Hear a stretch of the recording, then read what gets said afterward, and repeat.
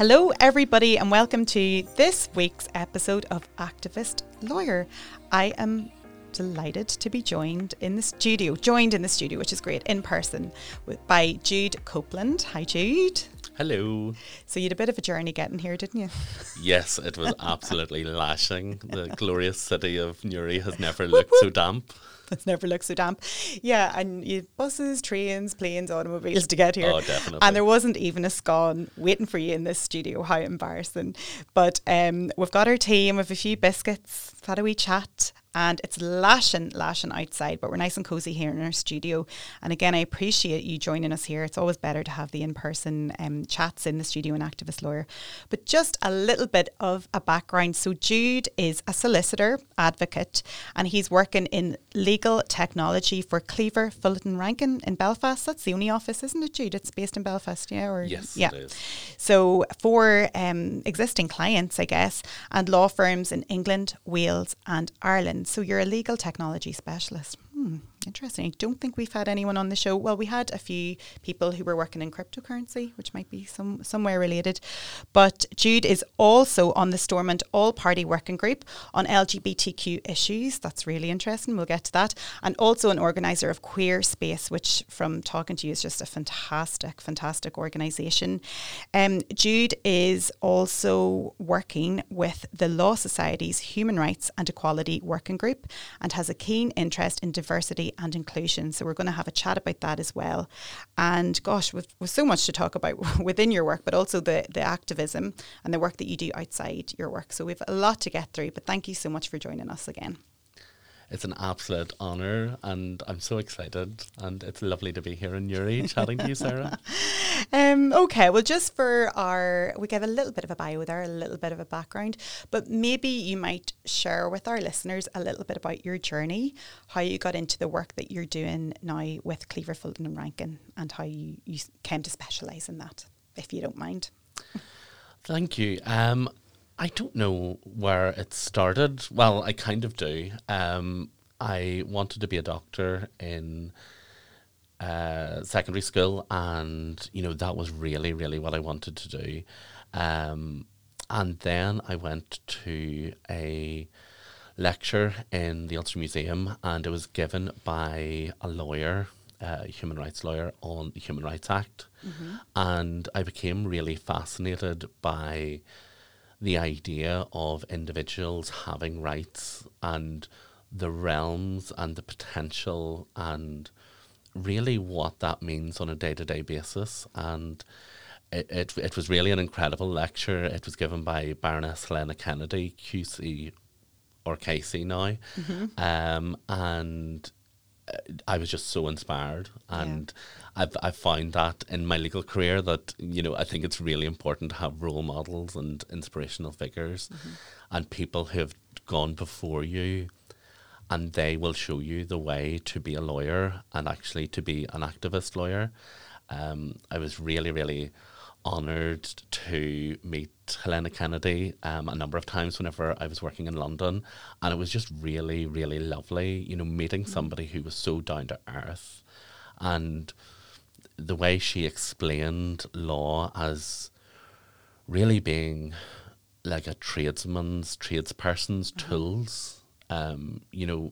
We do use fancy words sometimes if we need to, but fundamentally, people don't want lawyers. People want solutions to their advice, and they want advice.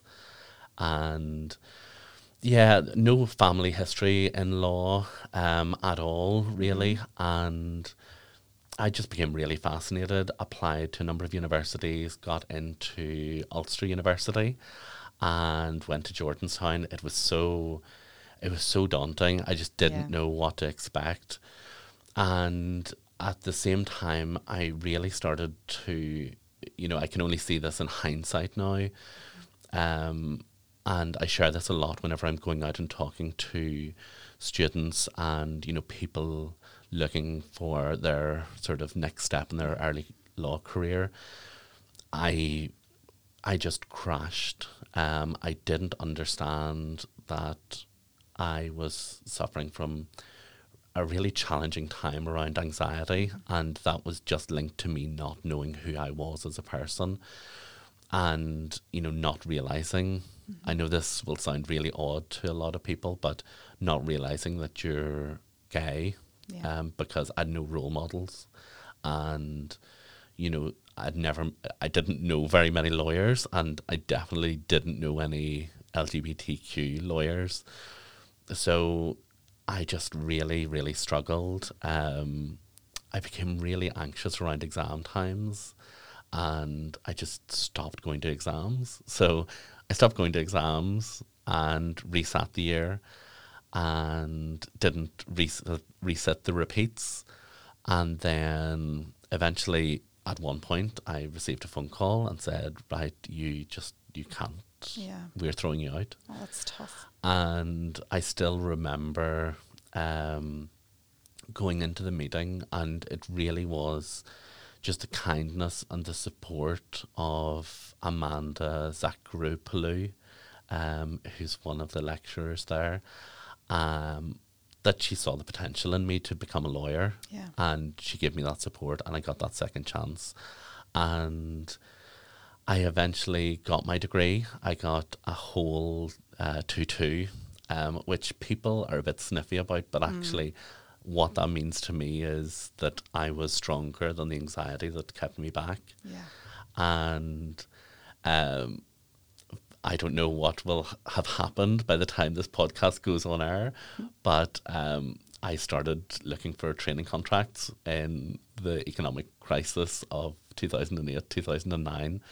So that again was pretty grim. Yeah. I kept getting places in the Institute in Belfast, and I kept not getting a training contract.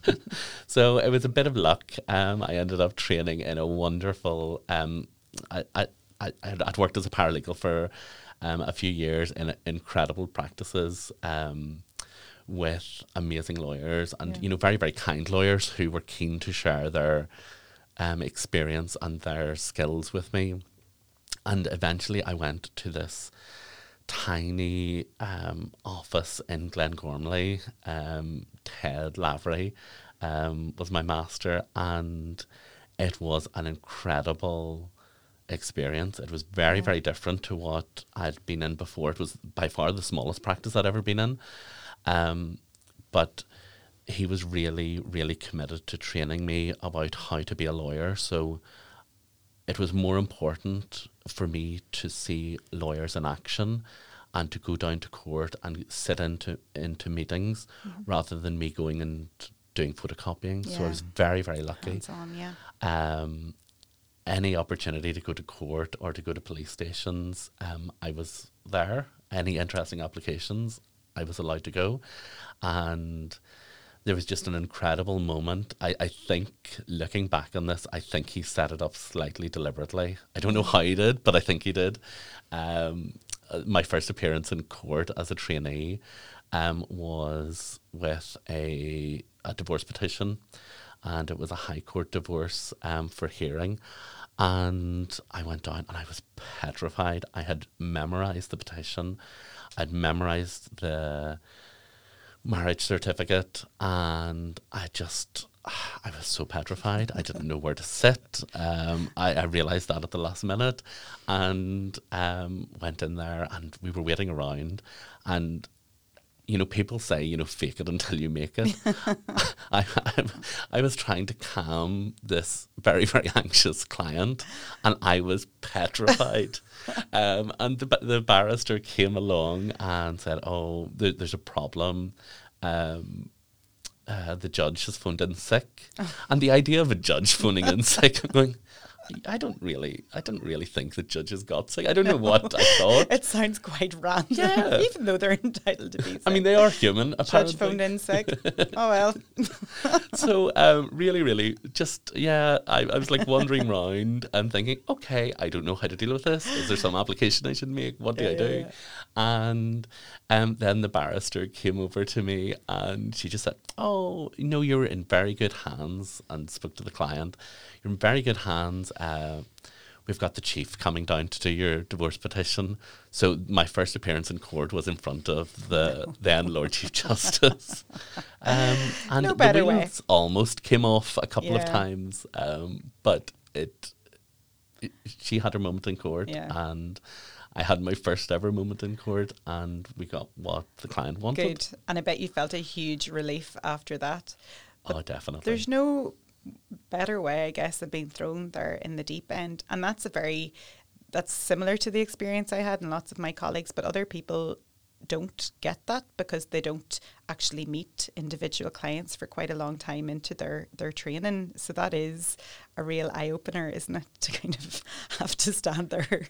I've had that feeling of anxiety and complete overwhelm, but there's no better way, I guess, to get you started. Yeah, definitely. And I think, as COVID has changed the way a lot of law practices work, I think what is now almost more important is how we think about how we as lawyers communicate with our clients. Absolutely.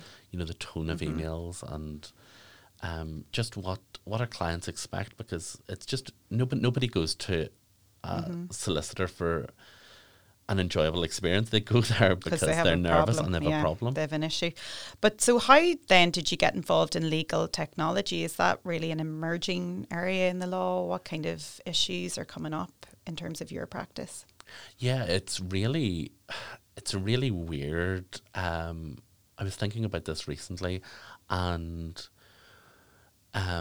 whenever I qualified, whenever I was at the Institute, actually, I remember sitting in one of the tutorial halls, one of the tutorial rooms, and so the tutor said that our reports were going to be going back to our masters, so the attendance was going to be monitored, and if you missed a number of tutorials, it was going to be reported back to your master.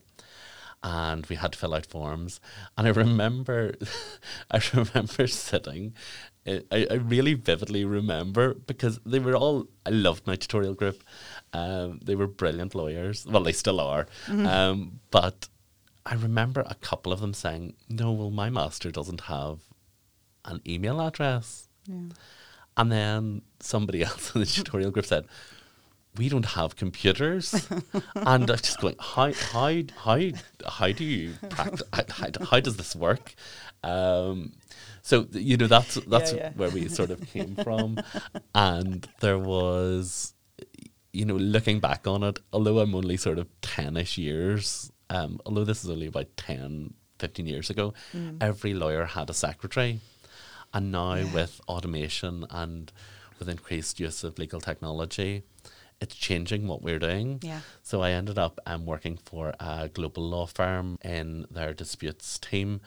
And it was really, really interesting because it showed how very dull tasks like looking through discovery, disclosure, how that could be made a lot easier and kind of revolutionized by the use of technology. So it was actually kind of, it's the lazy way to do things, because instead of looking at hundreds and hundreds and thousands of documents, you can just look at the core of your case. Yeah. And some people say, oh, well, that's back office law. Sure. But whenever I'm managing review teams now, I'm thinking about the case analysis that has been formulated by a group of lawyers on, some of my cases have been hundreds of thousands, millions, and actually tens of millions. There was one very large case that I worked on, and there was a huge team on that, and it was multi-billion pounds. And it just opened my eyes to the potential of legal technology and how you can actually do things and actually serve your client and your client's interests better by using a little bit of technology.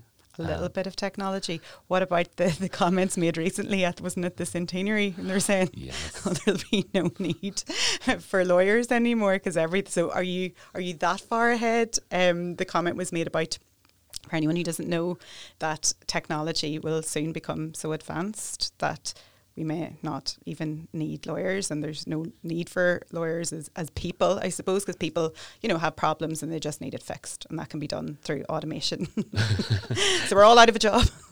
Yeah, not the greatest message, but I think for context, that was Richard Susskind, who in the 1980s, he was publishing his PhD thesis on AI, so he's like so far ahead.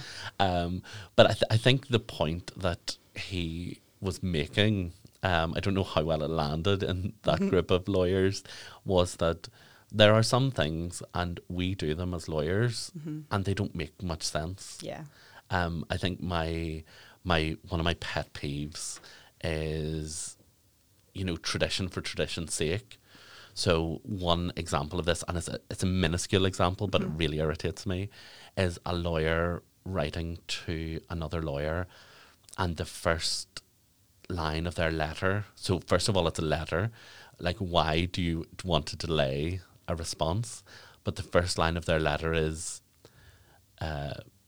"Dear sirs," so obviously not really gender inclusive, "your client, our client," and then the name of the matter. But then the first line is, "We refer to the above matter."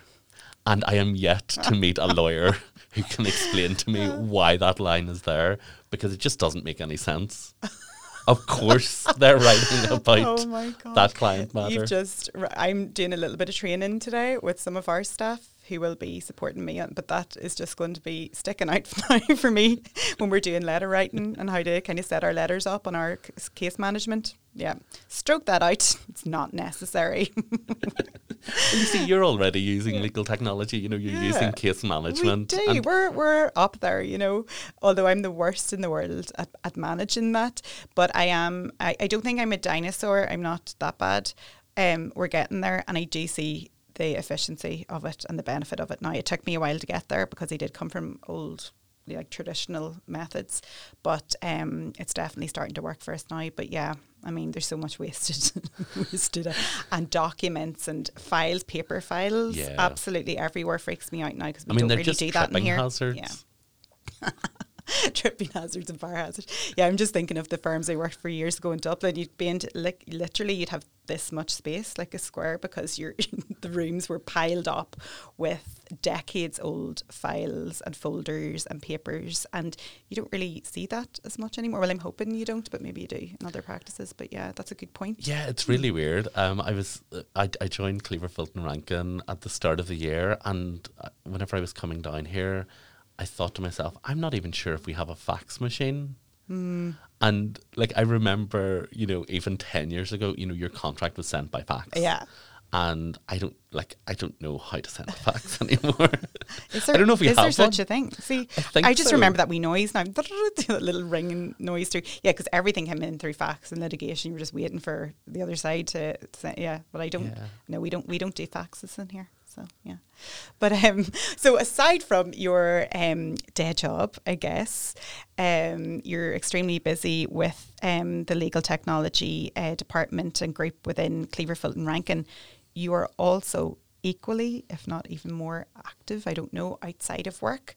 And I guess we'll talk a little bit about your projects outside, because they're truly inspiring, truly interesting, and maybe how we can look at maybe diversity and equality in the legal workplace based on your experience and your thoughts on that. So one of the organisations there that you mentioned was the Stormont All-Party Working Group on LGBTQ issues. Now, is that group working, or what way is it at the moment with everything going on? Well, we were actually all there a couple of weeks ago. It was a really surreal experience being up at Stormont, because obviously it's not sitting at the moment. Yeah. And there were a number of politicians who were there, so good. To their credit, they were present. But it was really just, I mean, I think as a lawyer, you're used to representing people, and you're used to representing people in relation to cases, taking instructions from them. But actually, this type of thing is about leadership and about talking about the things that are important to the people that you represent, and it's broader and it's a bit different.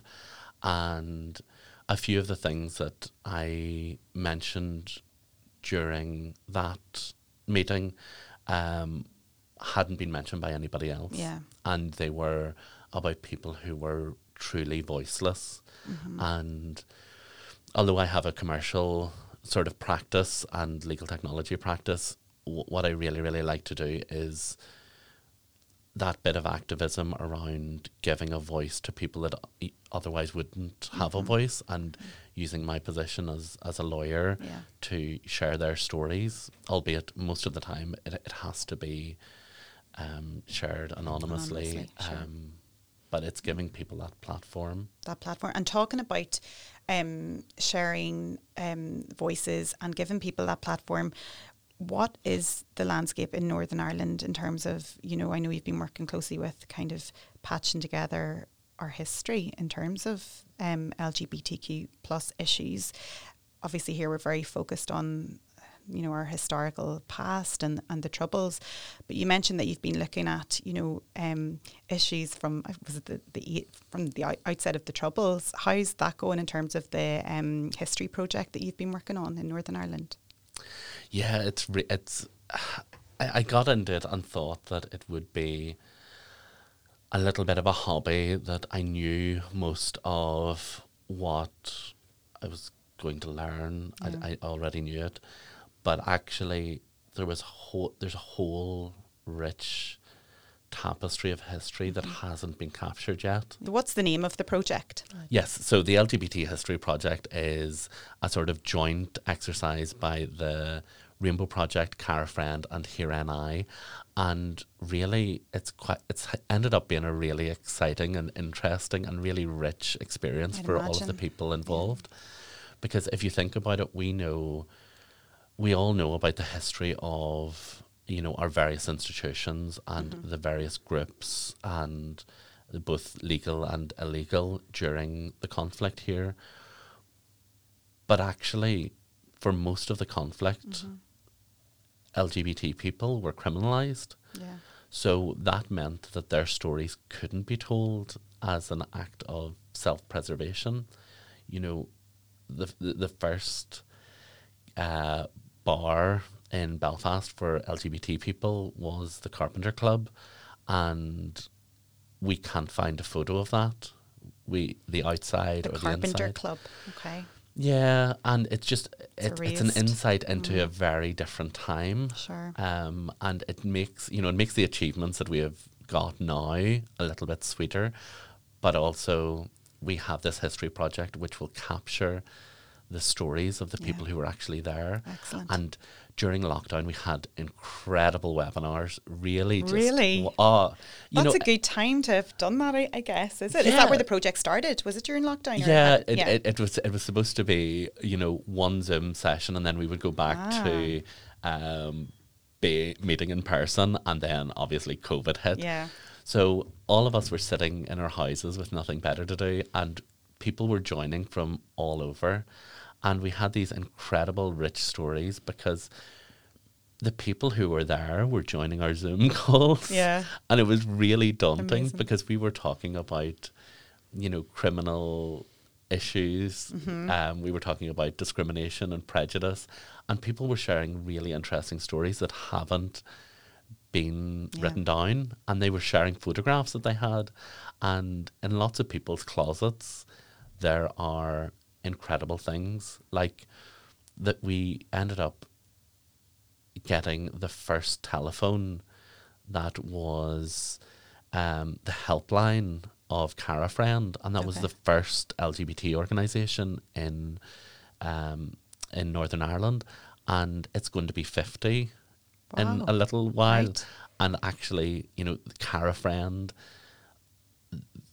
all of the organisers of that were arrested, pretty much, and that is what led to Jeff Dudgeon taking his case to the European Court of Human Rights, and it was like that phone service that ended up in litigation and human rights. And the reason why I can be you know, I can walk down the street Yeah. as openly gay and I can actually practice as a lawyer, because a lot of people forget that if you were gay, you couldn't be an officer of the court. And I think that I find that incredible. Gosh. And we this still is not that long ago. no, and you know, I sort of think there are a number of practitioners, like a small number of practitioners, who would have dealt with cases under the pre-1982 law.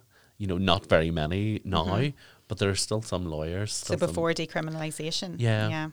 Oh my goodness, it's hard to get your head around that. And that was in our lifetime. That was not long ago at all. So leaps and bounds have been made in some respect.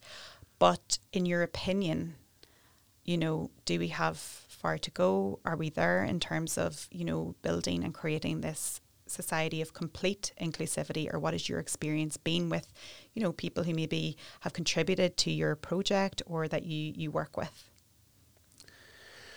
I mean, I think it's different for each person and for each workplace. I think how any business treats an LGBT employee is a good bellwether of how decent they are as an employer. And employers include law firms because they have employees. And I think that what I find really quite sad, and I think we have to work a lot more on, is that people at the beginning of their career or people who are changing roles, sometimes they do go back into the closet. So in one firm, you know, they feel supported and they feel able to be themselves. Yeah. And then, you know, they start their first qualified job, or they start a new job and they go back into the closet. And, you know, National Coming Out Day is the 11th of October. And people think about coming out as being, you know, a one-off thing, that, you know, you just do that and that's the end of it. Yeah. As a person, you know, I'm making a decision whether or not I talk about my boyfriend to my colleagues on a daily basis. If a client says, "Oh, were you doing anything nice at the weekend?" Yeah. I have to make that decision. Is it appropriate for me as a lawyer?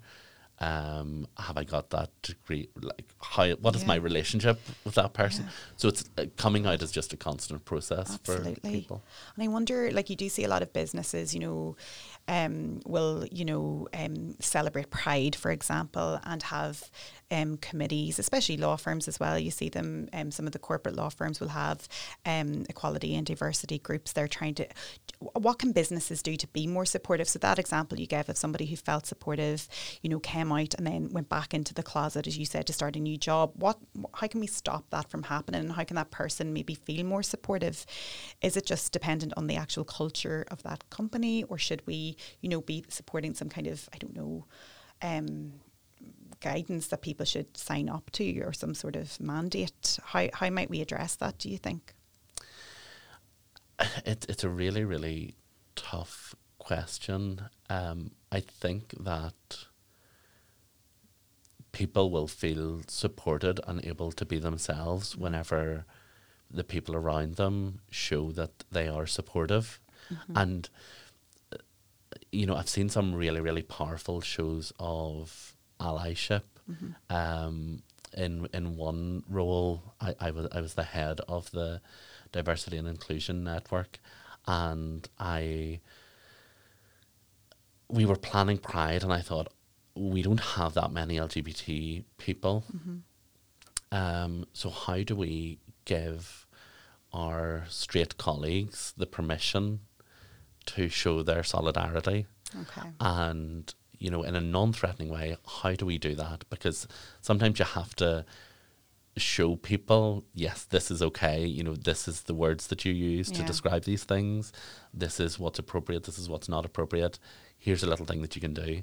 And I remember being really nervous, and I emailed a couple of our sports teams. We were having a sort of five-a-side against some other organisations, and I said, well, you know, this is actually going to be happening quite close to Pride. How would you feel about rainbow laces? Yeah. Do you want them? And everybody wore rainbow laces. And there was only one person on the team who was LGBT, but all of the people wanted to show that they cared about LGBT rights. And that was just, it was That's only a small act. So it leads me to think sometimes corporations and businesses, I guess, who, you know, celebrate Pride Day, maybe it could be seen as a box ticking exercise in some cases. And I'm not saying that with everybody, but really on the ground, there's little acts, you know, and personal engagement with your colleagues, senior management, whatever it might be in terms of whatever industry you work in, that would make that person feel supported, not just the company saying, you know, we support Pride or whatever it might be. Is that the case, that really it's those kind of, you know, smaller acts, or, you know, the people might not necessarily feel supported just because a company say that they're inclusive and open to, you know, or is there a fine line there? Yeah, I mean, I think it has to be authentic. Yeah. And I think it has to be meaningful, because if it isn't, it's not really achieving anything. Yeah. It may get a couple more sales, but you know, people are going to see through that. Yeah. And actually there's a risk there that LGBT people could become alienated because, you know, they're just wheeled out for certain occasions, which Sure, yeah. can, you know, you're exposing Yeah. your employees in a way that it's maybe not helpful. Yeah. Okay. Well, there's a lot of work to be done potentially there. And just in terms of your work with the Human Rights and Equality Working Group, I know that they're very active. We had one of the members on before, Maria McCluskey. What issues are you looking at there in terms of, you know, our peers and people working in Northern Ireland in law? It has been a really wonderful experience working with these incredible people, and we just look at any policies that come across our desk, and we also respond to individual solicitor members where they raise an issue or a concern. So it's really organic group in a way, and we've been very active. We've recently completed a diversity and inclusion survey, and that has been through. Yeah. Do you know what we can't change things until we know what we need to change. We have to have some sort of awareness about, you know, where the issues are, and that's been really, really incredible. I think we don't exist in a vacuum. So there have been a number of policies brought in or proposed to be brought in by the UK government, which have very serious human rights implications. Okay. You know, recently the ones on legacy, the redrafting of the Human Rights Act, you know, these are fundamental to individuals' rights. And, you know, we do work with the society, and you know, we're so well supported and well. That's brilliant. It is. You can just it's very good. And it's also so rewarding. I didn't think that being involved with the Law Society would be. I didn't think that it would be for me, and I didn't think that I would have anything to contribute. And yet I'm working with these incredible human rights lawyers. Making real change. Yeah. Well, that's great. And even for all of us to know that support is there for lawyers across Northern Ireland. And one thing you were involved in recently, which I thought was fantastic, and unfortunately I couldn't be there because I was in London at the time, was Pride Belfast this year. And lawyers got together who represent, wasn't it asylum seekers and refugees? And I think I'm right in saying they were pretty much leading the parade at one point. How did that come about? So Lawyers with Pride have participated in Pride for a number of years, and they're just an incredible group of LGBT people and allies who work in the legal profession or who are law students as well. And I remember turning up to it was actually my first Pride, and that I took part in, and I didn't get the memo that everybody was supposed to be in court dress. What did you wear? So I mean, it was only a shirt and jeans, but everybody else was a real lawyer and I wasn't. They were lawyered up. It was really wonderful. But yeah, Lawyers with Pride have participated for a number of years and have also brought over incredible speakers, Yeah. like the late Lord Kerr and Master Victoria MacLeod, the first trans judge in the UK, who's well, both of them are incredible. Yeah. So the incredible thing about Belfast Pride this year was, for many, many people, this was their first Pride, because we didn't have Prides because of the necessary coronavirus restrictions. And it was just, there was a lovely atmosphere. People were dying to see each other and feel that sense of solidarity. And there would be a number of people that I would only ever see sort of at Prides in, you know, Newry or Omagh or Belfast. And what was really special this year was a small group of individuals, a grassroots group made up of people who work with asylum seekers. They invited me to come along and meet their queer asylum seekers. Okay. And I explained the meaning of Pride and what to expect and the history of Pride. And of all of the presentations that I've ever given, I have never had the level of attention that I was given in that room. Wow. These people were coming here, they didn't know what to expect. I think for queer asylum seekers, the issue for the people there was they were in shared accommodation, many of them, so they could not be out as being LGBTQ. In wider society, they couldn't be out as being asylum seekers. So as an act of self-preservation, they were keeping themselves to themselves. Sure. What we did, we had this lovely mask making session, and the asylum seekers who have come to this country for our protection, and we should be honoured by that. They made the masks of the countries where it's still illegal to be LGBT, and they were going to wear those masks for their first Pride. So I explained to them about Belfast's first Pride, the history of Pride, individual rights and freedoms, and how they've come around for LGBTQ people. And it was just really, really incredible. And Belfast Pride heard about it, and they invited this group of petrified but very, very brave people to actually lead the parade. Wonderful. So they were the people who were leading it. Amazing. And, you know, we can't hear their voices. These people have a very difficult path, even now that they're in this country and away from the harm in that country. There are still harms that are a risk for them. Sure. Wow, it's just fantastic, and a great way to bring back the celebration of Pride. So finally, gosh, I mean, you're so busy and so involved, Jude, in terms of campaigning and really creating a safe space for people in Northern Ireland, you know, from all backgrounds. One organisation or project you can explain about a little bit more that we mentioned, which I find just fascinating, is Queerspace that you spoke about.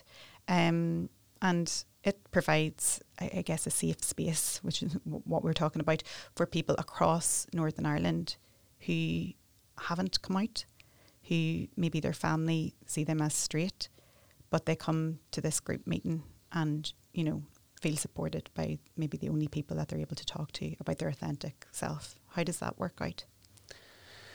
Yes, a few years ago, I just felt that I should be doing a little bit more and giving something back. So I started going to Queerspace meetings, and really, it's this kind of, it's a bit of a rubbish chill out room with sort of sofas that are falling apart and you know, a ragtag bunch of people and really horrendous dilute orange juice that I think should really be banned. But the important thing and the empowering and the powerful thing is that this is a group of people who come together. So Queer Space acts as a safe space for people to come along and to be themselves. Yeah. It's really, really bittersweet that there are a number of people who cannot be open with anybody else in the world on occasion. Except that group. Wow. And during lockdown, it was incredibly difficult for LGBTQ people, and they were incredibly isolated. They were in difficult positions, and they had challenging relationships, and it was a pressure cooker for a lot of people. I'm sure. And we tried to keep up contact to combat that isolation. It was a bit of a nightmare organising so many Zoom sessions and trying to think of interesting and fun things to do. I think we only had about 2 Zoom quizzes the whole time, but we tried. I think you've been doing enough during lockdown. I feel very ashamed speaking to you about my restriction time and how it was spent. But but sometimes it was survival. Survival was enough. Well, that's good. I mean, I'm sure the people who benefited from that, even the Zoom, and I know it's different to have the in-person meet-up, but I'm sure people benefited massively. And didn't you say people from all over the world were actually chiming into those sessions? Yeah, it was really... so at our normal meetings, we would have people from, as far as kind of Limavady, Ballymena, and... down in Newry as well, who would travel up and be with us. But during lockdown, there were a number of people who had sort of heard about us, and we're not really sure how they heard about us. But I remember one guy joined, and he was in a car park, and he was in the Middle East, and we were the first people that he came out to. Wow. And that was only made possible because of technology, which is incredible. We also, through a queer writer, we ended up working a lot with some refugees in the Kakuma refugee camp in Kenya, and that's a camp run by the United Nations, and there are a number of queer people who are at risk. Who are either refugees from other countries in Africa or displaced within that country. And they really formed together for security. And they had a number of grievances in relation to other people and the homophobia, prejudice, discrimination that they were facing. And, we tried to support them. And I worked with a couple of them in terms of formulating their arguments and teaching them little bits of advocacy. Brilliant. And it was really, really heartbreaking because we knew that they were at risk, even though they were under the protection of the United Nations. They were still at risk from other people and from locals and people within the camp. And really, I was devastated to have a missed call and then to find out the news a couple of days later that one of the people that I had worked with, who really dreamt of being a lawyer and working in human rights, that in the middle of the night, this wonderful gay man called Trinidad, homophobes came in and actually covered him with flammable liquid, and he ended up dying. Oh my goodness. Really, it was very, very... It really galvanised the importance of the work that we do. It really, really does. Wow. God, that was so hard. It must have been so difficult for everybody working within that group. But it just shows the reality, that this is still a massive issue and people are genuinely living in fear. So the fact that you're able to reach out and provide people who are aspiring lawyers with those skills that they might not necessarily be exposed to is amazing. So wow, you're just doing fantastic work thank you. throughout, for us obviously in Northern Ireland, but further afield obviously. And just, I suppose it's Activist Lawyer, our podcast, and you're very much an activist lawyer, or an activist and a lawyer, both. So just for people listening, what does that mean to you? How important is it, I guess in general, but also from your perspective, to use activism as a change maybe to impact law? Do they mesh well together? Do you see them as separate kind of mechanisms? What are your thoughts?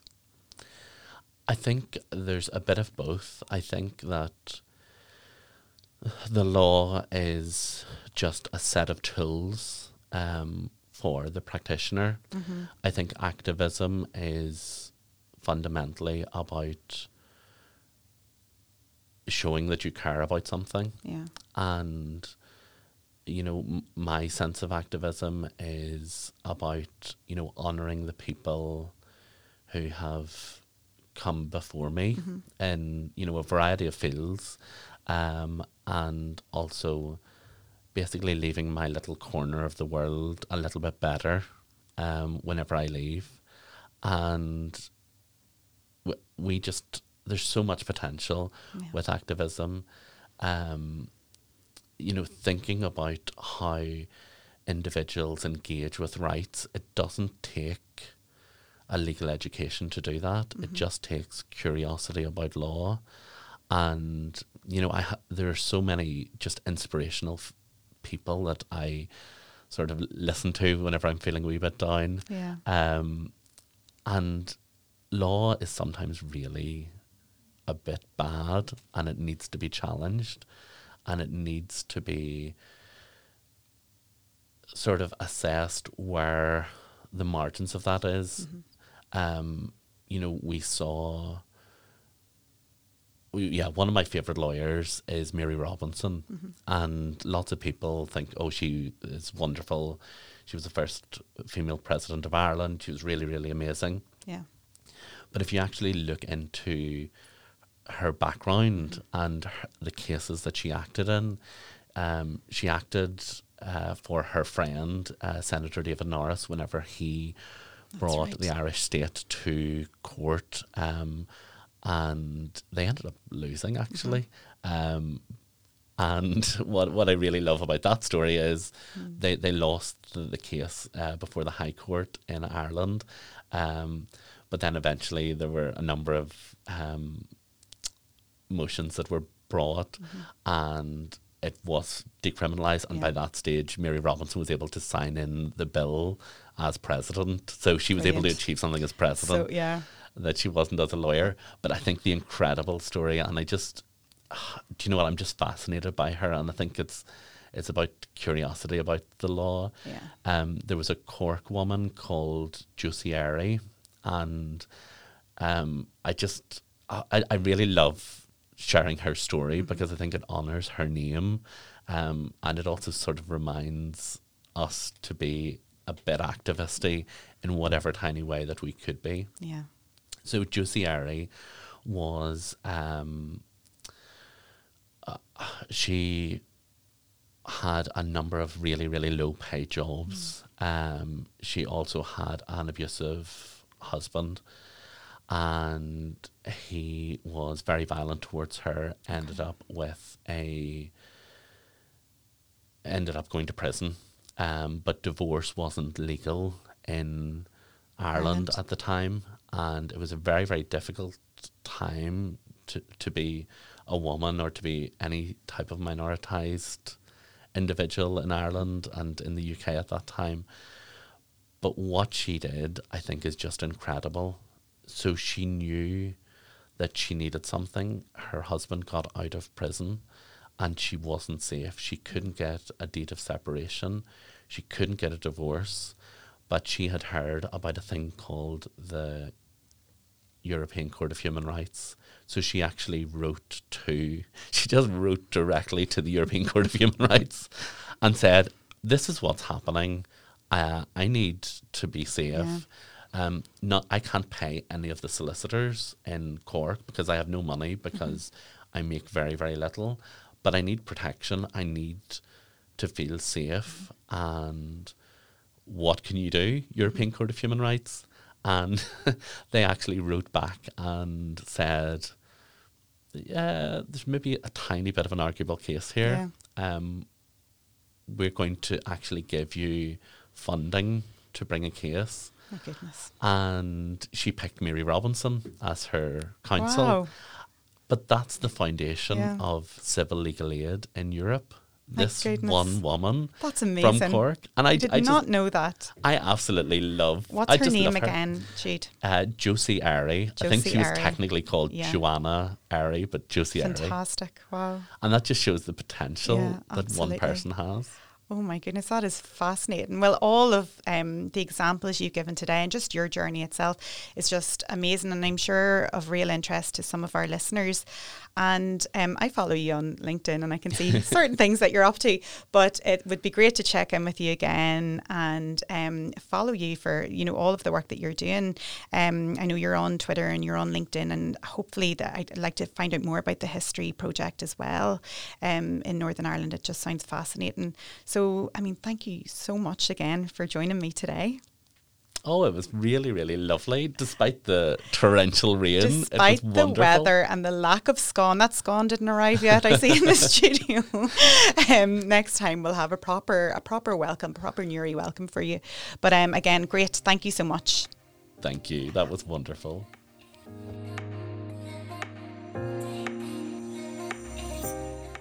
This podcast was recorded in Granite Podcast Studio. Interested in starting up your own podcast but don't know how? Granite Podcast Studio can help. Record your podcast in our state-of-the-art studio, which is based in the heart of Newry City. Our studio has cutting-edge and user-friendly technology and can seat up to 4 people.